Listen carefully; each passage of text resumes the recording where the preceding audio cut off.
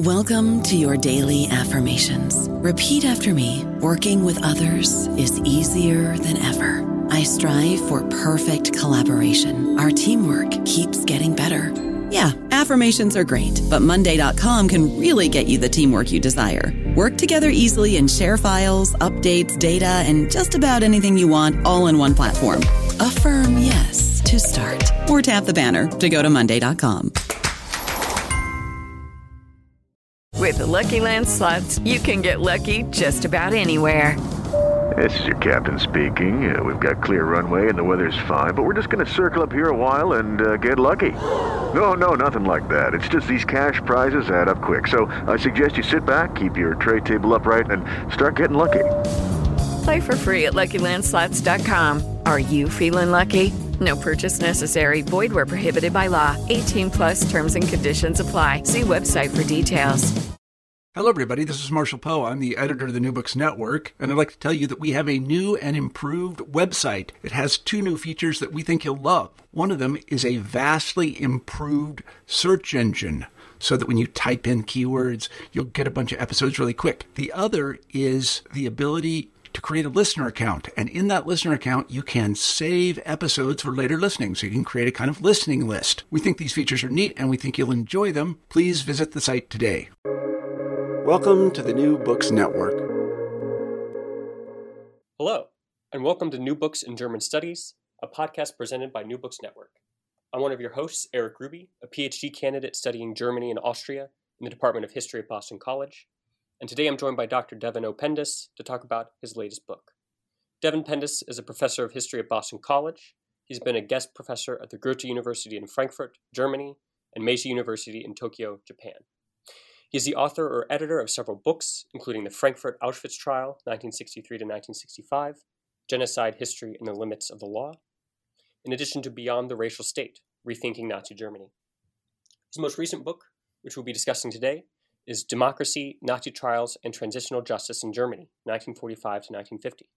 This latest work was published in 2020 through Cambridge University Press. Dr. Pendas, thank you for being with us today. My pleasure. So I'll start us off by asking, how did you come to this topic? So my first monograph was a history of the Frankfurt Auschwitz trial, which you mentioned in your introduction. And I wasn't really done yet with this question of justice in the Holocaust. But I wanted to go a little bit bigger rather than just doing another case study of an individual trial. And I was reading the secondary literature on post-war Nazi trials and really noticed that there was not all that much written about the early post-war trials in German courts. Obviously, Nuremberg's been done to death, but not very much had been written about the, literally thousands of trials that took place in German courts during the occupation period. So that's really sort of where I decided, well, I'll start looking into this and see if there's a book there, because it seems to me like, that's an understudied topic, but B, this question of what's going on during the occupation is really, it's a really interesting period in time because everything's so unsettled as of yet, right? And so I thought it could be a particularly interesting time period because it's very close to the crimes in question. The political context is very discombobulated, and it's not really a question yet of memory in the way that like the trials of the 60s, 70s are. Awesome. Yeah, thank you. It's really interesting to see how the topic kind of lends itself really well to the conceptual intervention here, right? Which is that of this notion of liminality, kind of transition, right? So to that point, I would kind of want to ask, how has transitional justice traditionally been conceptualized, especially within the scholarship of political science? Yeah. So, as I started with a more just an empirical focus on, what the heck was going on in these German trials in the occupation period, 45 to 50, give or take. But I also, started noticing that in the kind of the academic literature on transitional justice, which has mostly been written, as you suggested, by political scientists or by legal scholars, there was a lot of reference to Nuremberg, right? As kind of some kind of foundation point or touchstone for transitional justice, but then very little engagement even with the Nuremberg trials themselves, much less the broader kind of penumbra of trials for Nazi crimes in the immediate post-war period. Transitional justice theory, I should say that, different people have different approaches to the theory, and I'm going to be a little over simplistic here in terms of like unifying a diverse field. But broadly speaking, it kind of emerges in the post-Cold War period as a way of trying to make sense of a set of experiences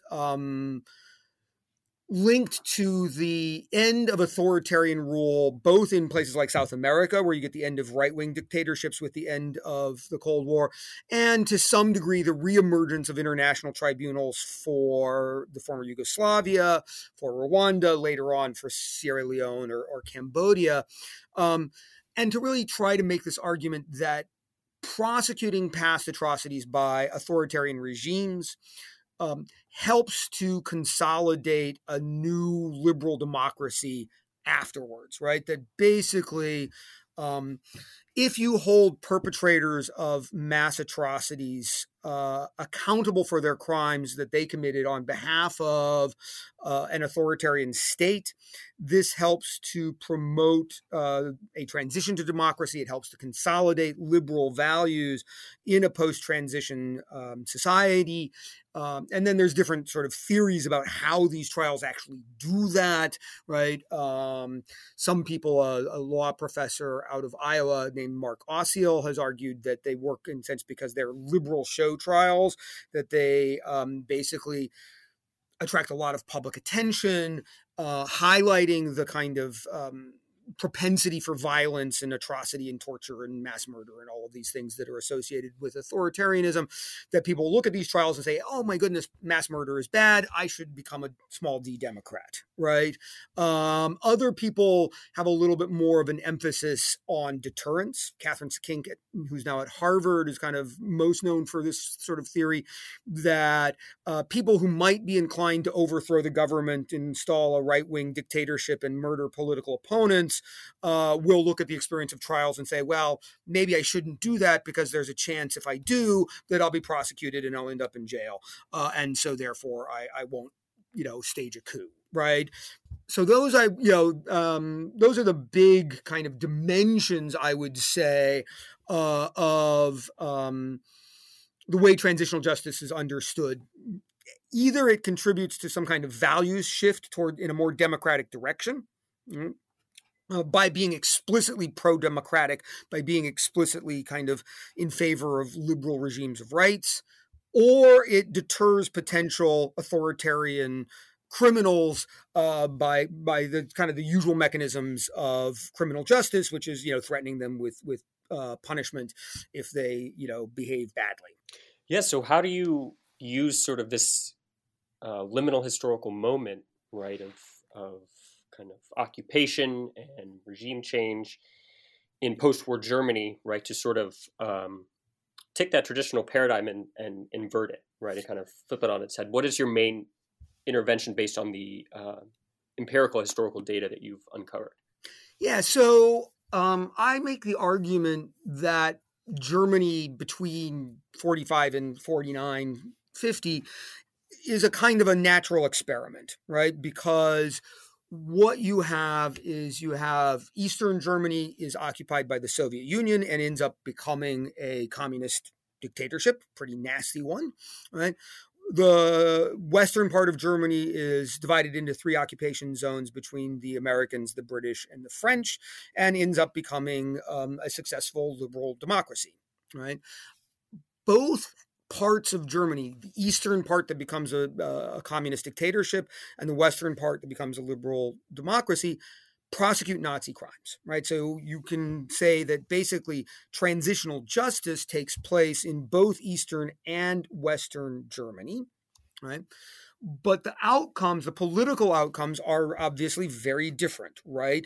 In the West, you get a transition to democracy of the sort that transitional justice theorists envision when they talk about, Chile or Argentina, right? In the East, you get, a transition to authoritarianism, right? You get a transition from one kind of dictatorship to a different kind of dictatorship, but both are dictatorships, right? Both are police states, both use violence and coercion to crush political opposition. Neither of them have free and fair elections. Neither of them have much respect for human rights, et cetera, right? And so what I argue then, in the first instance, is that transitional justice is not intrinsically democratizing, right? You can have transitional justice that helps with the consolidation of a new authoritarian regime, right? So the East German experience is one in which there are a lot of trials, right? 13,000 or so in the occupation period that are really important tools for the consolidation of the Stalinist dictatorship in the East. And it's important to note that these are real transitional justice, right? These are good trials during the occupation period. They have reasonable due process protections for the accused. A lot of the judges are not members of the Communist Party. A lot of the procedures are unchanged from pre-1933 criminal procedures. There's good evidence. The defendants have real defense attorneys. And if you just look in the files, the Russians are constantly complaining that there's too many acquittals, that the defendants are, not being punished severely enough. If the Russians are complaining about it, that suggests that these are actually fair trials, right? These are not yet Stalinist show trials where the outcome is preordained, right? And so I make the argument that this is, sort of genuine transitional justice of the sort that advocates and legal academics and stuff would advocate in a post-authoritarian situation. But I further argue that they actually play a really substantial and significant role in helping with the consolidation of the new dictatorship in East Germany. They do this in a couple of ways, right? One is they are a good place to kind of check the political reliability of legal actors, of lawyers and judges, right? Without even making it look like what you're doing is imposing a kind of a communist political line on them, right? You can say, look, we're prosecuting Nazis. Who's opposed to prosecuting Nazis? And if you're not diligent enough, if you're not zealous enough about prosecuting Nazis, then you probably shouldn't be a judge or a lawyer in our new post-fascist society. Which is, not an unreasonable thing to say, except that people who are not zealous about prosecuting Nazis are also unlikely to be good communists. So it's a way of essentially, checking on the regime loyalty of the judicial system without it seeming like an authoritarian move, right? These trials also help in that they help the regime draw the line between bad kinds of secret police operations and good kinds of secret police operations. One of the challenges for the Stalinist dictatorship in East Germany is they want to create a secret police state. At the same time, they want to differentiate themselves from the secret police state that the Nazis had created. This is a bit of a rhetorical problem. How do you justify the creation of a police state on the ruins of a police state that you're saying is evil, right? It can't be that we are opposed to police states as such, right? We need some kind of theory for why our police state is good and their police state was bad. Excuse me. Those trials in Eastern Germany were a very useful tool for doing that. They could basically articulate a theory of justice in which particularly informants who denounce people to the secret police could be seen as acting in a criminal, unjust manner if the regime they were serving was itself unjust. So if you denounce your neighbor to the Gestapo for listening to the BBC, that is a crime. That is unjust because the Gestapo is an agent of a fascist imperialist state. That is deeply unjust, right? and therefore, denouncing your neighbor to that regime is criminal. If now in 1948 or 49, you denounce your colleague at work for, wrecking the 5-year plan, or for being opposed to work quotas, or for organizing anti-communist actions in the workplace, right? That's not a criminal denunciation. That's you fulfilling your duty as a citizen of a socialist state, because the state to whom you are denouncing, right, or in this case, proto-state, is itself just, is pursuing a political project of emancipation of the working class, of creating a workers' society based on solidarity and prosperity for all, and therefore, what ends up mattering is the kind of the regime your denunciations serve, rather than the fact of the denunciation itself. Right. And that becomes a very useful framing for the regime in explaining why its sort of network of informers and its secret police operations are just and good, whereas the Nazi network of informers and secret police operations were unjust and bad. So that's one major intervention, that transitional justice can help a dictatorship without ceasing to be transitional justice. Okay. Now, if I can just keep going, I will talk about what happens in Western Germany. Yeah. There too, the story of transitional justice is somewhat surprising and somewhat different from what the kind of the more theoretical assumptions would suggest. Basically, the political scientists and law professors, whether they're talking about deterrence or whether they're talking about cultural values, basically suggest that transitional justice works because it is, done for the sake of democratization, right? It is done by democratically inclined liberal lawyers, judges, with the goal of prosecuting and punishing perpetrators of authoritarian violence, right?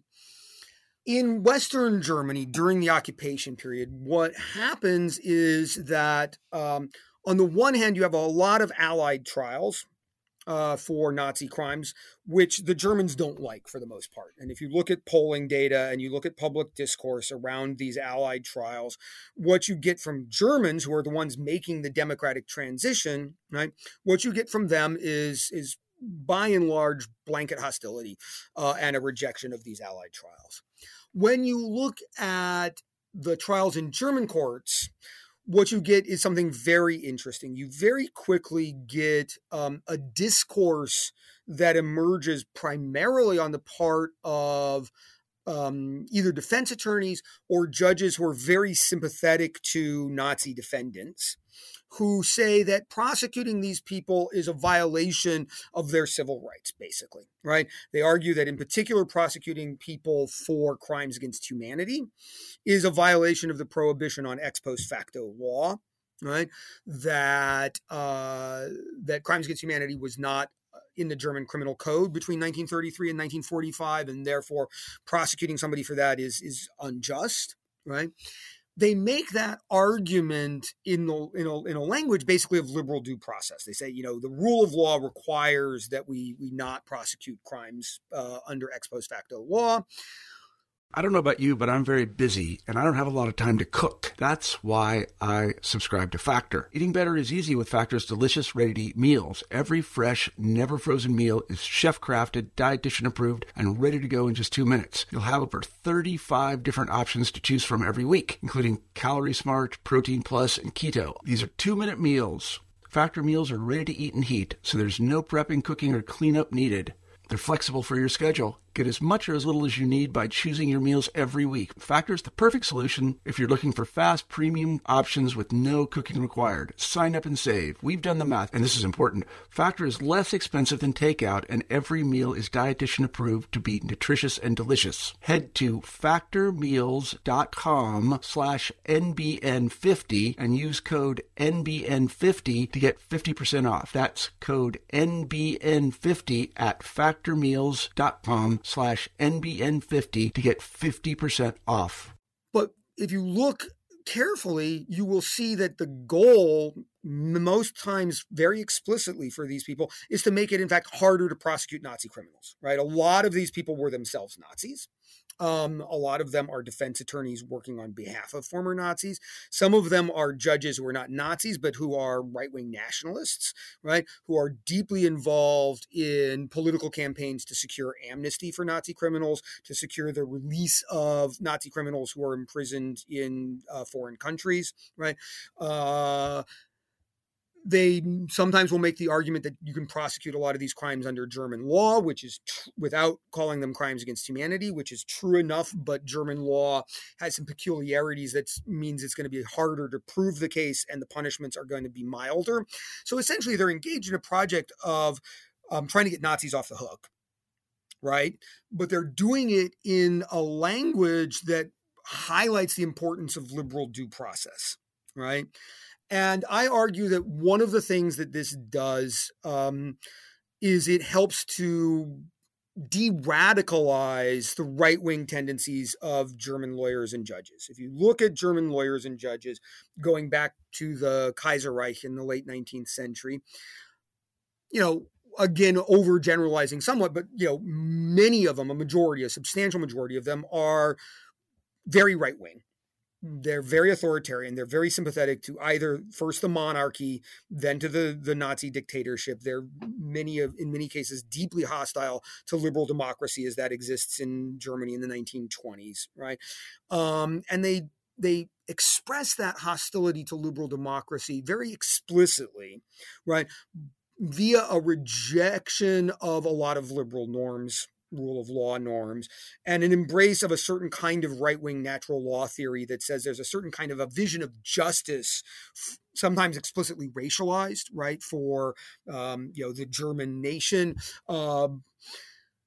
always couched in terms of nationalism, always couched in terms of the idea that there's some sort of higher value beyond individual rights, right? And therefore, a crucial mass of the judiciary and the legal profession were open opponents of liberal democracy in Germany from, give or take 1870 to 1945. These same people are the ones making these arguments about the liberal rule of law on behalf of Nazis after 1945. The point is not that they suddenly love the liberal rule of law. The point is that they love Nazis and they want to get them off the hook. But they're doing it in the language of liberal legalism, and they box themselves into a rhetorical corner. It becomes very difficult thereafter to do the kind of thing that they did in the 1920s, which is say liberal legalism is a tool of disruption, of disintegration. It's antithetical to the nation. It is a form of cosmopolitan injustice, right? They can't do that anymore after they spend 5 years saying we love the liberal rule of law because it helps Nazis, right? And so this kind of de-radicalization of the judiciary, which is a result of a cynical strategy to benefit Nazis, positions the legal profession in a very different place vis-a-vis democracy after 1945. So it has a democratizing effect, even though it does not have anything remotely like a democratizing intent behind it, right? And so, part of the argument there is even when transitional justice works in the way that the theory suggests it should, which is to promote democracy, at least in the German case, it does so for reasons that are really contradictory to what the theory itself presupposes, right? So essentially I argue that the theoretical assumptions of transitional justice are problematic at best, wrong at worst for both the Eastern Germany story and the Western German story. It's quite the ironic narrative, right, of this lustration process that's lustrative perhaps in spite of itself or despite attempts to not make it about carrying out justice. They actually end up moving into a more kind of stable democratic norm, right? It's really fascinating to see that play out. I mean, I do think that the law of unintended consequences is one of the firmest laws that exists in human history, right? Yeah, exactly. And the road to hell, right? Being paid with good intentions. Right? I wanted to ask quickly. So you make a really good point about we ought not sort of retroactively graft later Cold War expectations and biases onto the immediate trials in the 45 to 50 period. And that also kind of dovetails well with the notion of how these agents were actually using ex post facto claims to try to get their Nazi defendants off the hook, right? How did the debates about the ex post facto nature of a lot of these accusations play out differently in the different occupations, so not just East and West, but also like British versus French versus American? Yeah. So the French and the British, broadly speaking, have no patience for the German arguments that prosecuting Germans in German courts for crimes against humanity committed during the Third Reich is a violation of ex post facto law, and therefore a violation of kind of the civil rights of these defendants. Some of that's a different legal culture. The British in particular have a strong kind of common law tradition that is pretty comfortable with the idea that crimes can be developed sort of organically through judicial rulings and don't have to have kind of clear articulated statutory basis in written law first. And so some of it's just a clash of legal cultures. The Germans are very concerned with, if it's not written down, it can't have legal applicability, whereas the British are more, again, have a greater comfort level with the idea that judges using precedent from earlier courts can kind of evolve the law through bench rulings. But it's also, let's be honest, the French and the British in particular see through this argument and see it for the cynical ploy that it is, and as an attempt essentially to make it easier for Nazis to get acquitted, easier for them to get off the hook for particularly denunciations, but other crimes potentially as well. And so part of their hostility to this German argument is as much political as it is kind of a difference in legal cultures. The Americans, on the other hand, interestingly enough, kind of basically agree with the Germans, right? And again, you might say, well, some of that's because the Americans do have, the U.S. Constitution has a prohibition on ex post facto law right there in the Constitution, right? And so on the one hand, you might say, although we do, like the British, have something of a common law tradition and we are used to kind of law evolving through judicial rulings, we also do have a stronger tradition of opposition to ex post facto lawmaking. And I think there's some element of truth to that, but I also think that the Americans are, two points. First is it's ironic that the Americans buy that, because the Americans are the ones who really push for this category of crimes against humanity to be developed in the first place in the run up to Nuremberg. And they're the ones who actively use it in their own courts in the so-called successor trials that are also held at Nuremberg under American military tribunals, right? So the Americans themselves in their own courts, when prosecuting Nazi crimes, were very comfortable with prosecuting crimes against humanity and had no sympathy for these arguments about that being an ex post facto category, right? So it's ironic then that they would, when they comes time to dealing with the Germans, they'd say, oh, well, yeah, I guess it is ex post facto after all, even though we were just saying it isn't, right? So that's one ironic part about the Americans. But I think the Americans are actually, ironically, pretty invested in the idea of kind of Germans learning democratic self-rule from the ground up. And they're less comfortable than the British about kind of imposing their will on the Germans as an occupying power, and are more solicitous, essentially, of local German actors than the British. In part, I think, because they think that will legitimize the occupation, that will secure more buy-in from the Germans for occupation policies, and will help the Germans learn to govern themselves in a non-authoritarian manner, right? So I think that the Americans, it's not just that they're naive and they're taken in by some clever German lawyers. Americans have clever lawyers too, right? It's some combination of they actually are more sympathetic to the arguments that the Germans are making in principle, and they have a rather different view than the British or the French about what's going to have a democratizing impact on Germany itself. Okay, great. Yeah, thank you for providing some of the on-the-ground kind of granular detail there. I wanted to... Can I actually jump in and say something really fast before you move to the next question? Yeah, absolutely. I just want to be clear, make sure that any listeners understand the limits of what I'm saying in terms of these outcomes, East and West, right? That East Germany was going to become a communist dictatorship, was going to happen with or without criminal trials for Nazi perpetrators, right? I mean, there were, tens of thousands of Russian troops occupying Eastern Germany that were going to, make sure of this outcome. And similarly in West Germany, right, that it was going to become some kind of more or less liberal democracy was also largely dictated by the facts of the occupation on the ground. So I'm not making a case that these criminal trials are a necessary and sufficient condition for the political outcomes, right? They're definitely not a sufficient condition, and they're probably not even really a necessary condition, right? You probably have a similar outcome politically on either side of the Iron Curtain with or without these trials. But how things happen matters as much as whether they happen at all, right?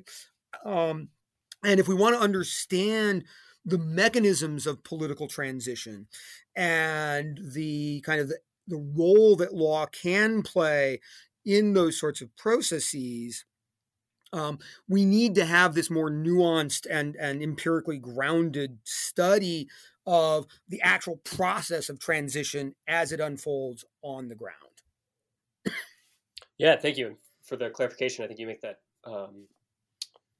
very clear throughout the book about kind of what it is you are doing and not overstating something you're not doing, right? Which is great. Speaking about this notion of whether or not trials do make it to court, or whether a case makes it to trial, right? You provide a very intimate, close reading in one of your chapters of a on the ground tragic case study of a German crime at the end of the war, and the failure to achieve justice for it after the war. Could you sort of run us through this human story you provide and what your objectives were in devoting a chapter to a case that did not result in a trial? Mm-hmm. Sort of like what, sort of both what conceptual and or methodological moves are you making with this chapter? So again, so at a methodological level, one of the things I'm trying to do in that chapter is make the case that when we're talking about transitional justice, it's as important to look at the trials that don't happen, what doesn't get prosecuted, as it is to look at the cases that actually come to trial that result in a conviction, right? In the same way that in a domestic criminal justice system, right, if there are certain kinds of crimes that are systematically under prosecuted, you want to know that in order to understand how that criminal justice system works. What isn't making it to trial and why is an important part of any story of transitional justice, right? Not every case is going to make it to trial. And especially if those cases don't make it to trial for reasons that aren't strictly legal, right, or strictly based on the evidence, that's important to know, right? So I look at this one case from Berlin as an example of an instance where the evidence seems to, on the face of it, suggest that there would have been a pretty strong criminal case to be made, right? That at a minimum, an indictment would have been warranted. You never know what happens when things get into a courtroom, but that there's, strong prima facie evidence that crimes were committed and that the police have some reasonable idea of who committed them, right? and yet it doesn't go to trial. So I go through sort of the case itself and talk about what happens and what the evidence is and why it looks like there's a pretty good case to be made that this should have gone to trial, should have at least been indicted. And then I talk about why it wasn't, right? So the case involves a Czech Jewish translator named Hans Hahnemann, who was living in Berlin at the end of World War II, probably very likely living in a so-called mixed marriage with a non-Jewish German, which is why he wasn't dead already. As the Russian attack on Berlin is sort of just getting underway, he ends up, through circumstances, he gets trapped by the fighting in a different part of town from where he lives. He hides out with a friend of the family, a non-Jewish friend of the family, which is already interesting to suggest that there's some level of connections still existing between the Jewish population of Berlin and the non-Jewish population of Berlin in May of 1945. During a lull in the fighting, he leaves this friend's apartment to try to see if it's safe to make his way back to his own home where his family is. He encounters a crowd of ordinary Germans kind of mulling around in the streets outside the apartment building, also trying to figure out, what's going on, where are the Russians, what's the state of the fighting. He asks them if they have any information about where the fighting is going on and whether it's safe to make his way back to his neighborhood. And the neighbors all get suspicious, right? Again, some of the details are a little unclear, but he probably had a Czech accent. Right. Definitely didn't have a Berlin accent, at least. They ask to see his papers. They start accusing him of being a Jewish spy. They start acting, pretending to be police, some of them. Right. They take him back to the friend's house. The friend says, no, he's not a spy. He's an old friend. He's legit. And then some of these neighbors are like, okay, we'll help you, to Hahnemann, we'll help you get to your neighborhood. We'll escort you out of our neighborhood to the boundaries and you can get back to your neighborhood from there. Right. So reluctantly, after they've been accusing him of being a spy and a Jew, which he was Jewish, right? He goes with them because he feels like he has no choice. They get to a checkpoint, a military checkpoint, and one or more of them denounce him as a Jew to the SS manning this checkpoint. And he's killed. It's possible that he was killed by the SS. There's some evidence to suggest he might have actually been killed by one of the neighbors who denounced him to the SS. The evidence is a little unclear there, but you've got a lot of witness statements in the files attesting to this notion that at least some of these neighbors were involved in denouncing Hahnemann to the SS, that he was killed as a result of that denunciation. And again, so I think there's really good kind of preliminary evidence to suggest that, you could bring pretty strong criminal charges. The prosecutor in charge of the case, a guy named Wilhelm Kunest, doesn't think so, right? He looks at these files, and there's a very chilling line. This is in 1948 or 49. I believe it's 48. People should go out and buy and read my book to double check the dates. I'm blanking off the top of my head, but 48 or 49. He's doing this investigation, the police investigation. He gets the files, right? He looks at this and he's got all these witness testimonies saying so-and-so was involved and here's what happened. And he looks at this and he says, yeah, so long has passed from the crime in question that we can't really possibly prosecute something like this still today.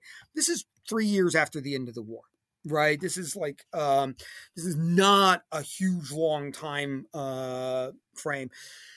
It's very clear that Kunest doesn't want to prosecute Nazis, right? He's looking for really any excuse that he can come up with to not indict people for Nazi crimes. The Russians and the East German communists, so this is happening in Berlin and it's happening in the Soviet occupation zone of Berlin, are not unjustifiably really irate about this ruling on his part. The Russians even at one point then arrest him. In a very Cold War caper kind of way, he manages to escape. He he gets to take a sort of a morning walk to visit his wife's grave, which happens to be in a graveyard right on the border with West Berlin. And he literally just sprints across the border and kind of like throws himself on the ground and screams for help. And American MPs come and they send the East German guards packing, and he escapes to West Germany. Where he gives indignant interviews to the press about how he's a victim of political persecution. And this is an example of how these trials are really useful for the emerging dictatorship in East Germany, right? I mean, Kuhnhest was not a good guy, right? He was an anti-communist. He would not have been a reliable prosecutor for the new regime. He outs himself in a sense in that regard in this case. But he manages to do it in a way that actually makes the East Germans look like the good guys, right? I mean, they're the ones, sticking up for the principle that murderers should be prosecuted even a whole 3 years after the crime in question, right? And so he's sort of, so obviously a Nazi sympathizer, right? And such a kind of an unsavory character in his own right,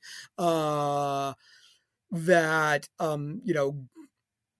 them essentially using this case as a pretext to purge him for, also political reasons, but it doesn't look like that's what's going on. It looks like, they're sticking up for justice here. And so that's one of the ways in which these trials end up becoming really helpful for the East German communists, even when they don't actually come to trial. Great. Thank you so much. I would say that, the number of ironic kind of procedural and process-based kind of claims here are really, really interesting to tease out. And I'd recommend everyone go read the book to get more of those great stories. I want to kind of wrap things up here by asking, so this book does a really great kind of historical reality check for traditional transitional justice theory, right? Problematizing the foundational assumptions of that very concept. What then do we as scholars or society more broadly stand to gain from this corrective to the standardized model of transitional justice? So a couple of things. I mean, I think the first thing is that, kind of one size fits all models of politics or law, tend not to fit, right? Every case is a little bit different. And you can't cookie cutter things, right? And I think that especially on the activist side of things, transitional justice NGOs and, UN agencies and stuff tend to come into any kind of post-conflict situation and say, we've got a model for this, right? And here's what it is. And we're going to just kind of bring this in and we're going to like plop it down in the middle of this new context, and it's going to work just like it did in every other context. And, that often doesn't work very well. I mean, if one wants to think of a more contemporary example, the so-called mixed tribunal for Cambodia, which, ended up being deeply controversial and sparking, resignations of judges on accusations of political interference, et cetera, right, suggests that something like, we're going to just bring Nuremberg to Cambodia, right?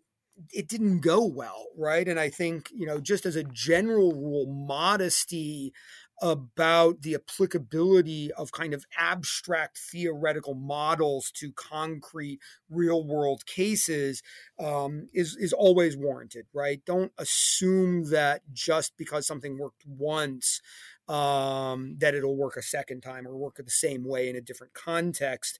And again, I'm suggesting it didn't even work in this context the way that people who advocate this model think it did, right? And so, it's kind of, in that sense, a double.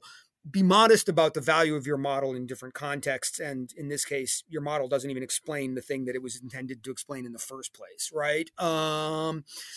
So that's kind of one intervention is that, we want to have a little bit of a kind of theoretical modesty when thinking about these things.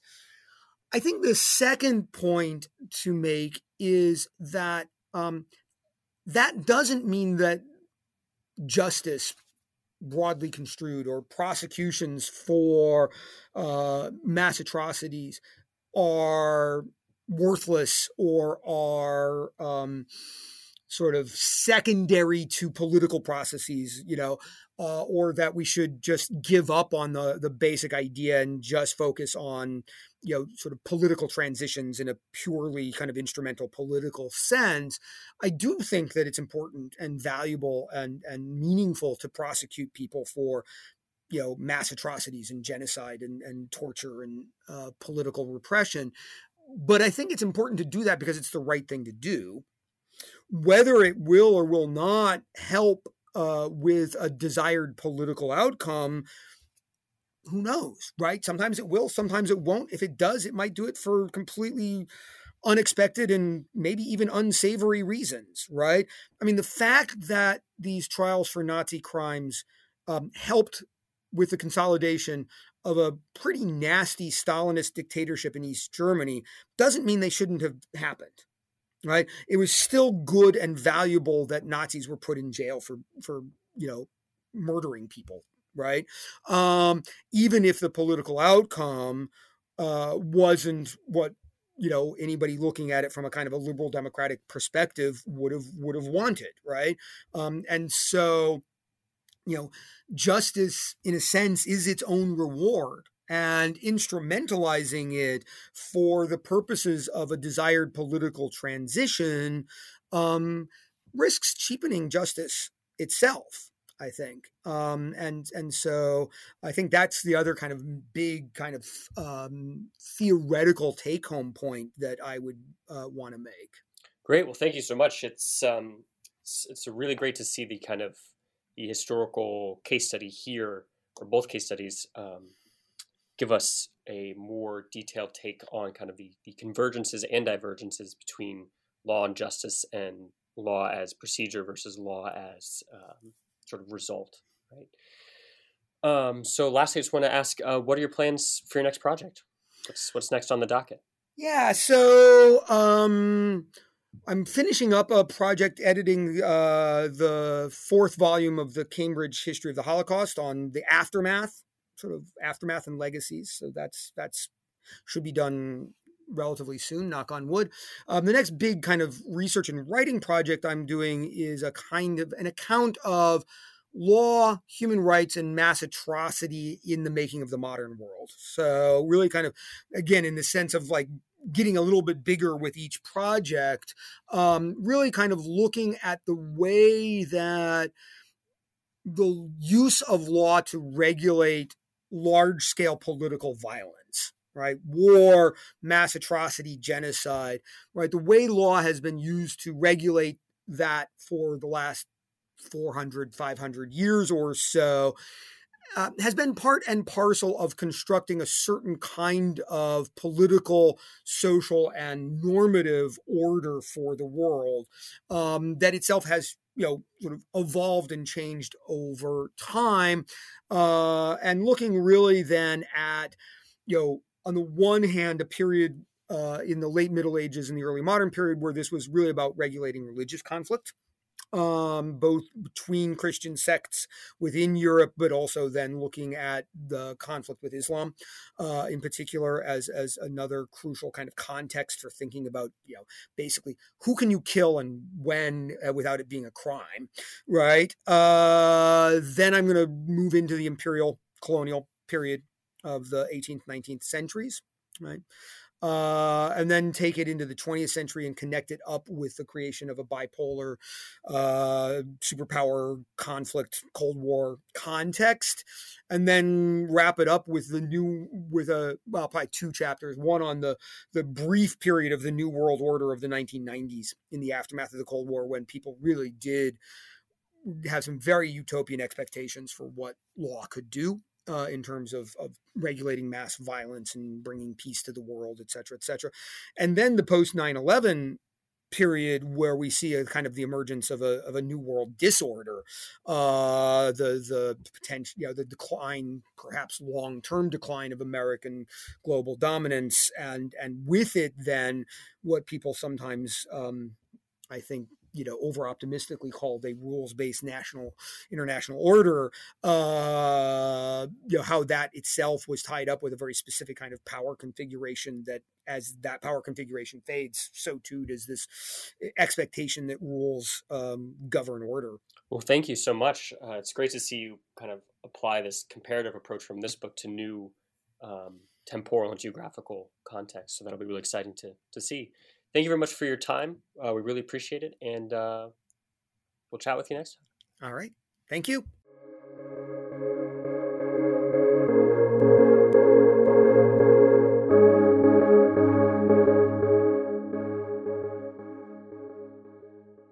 Lucky Land Casino, asking people, what's the weirdest place you've gotten lucky? Lucky? In line at the deli, I guess? Aha, in my dentist's office.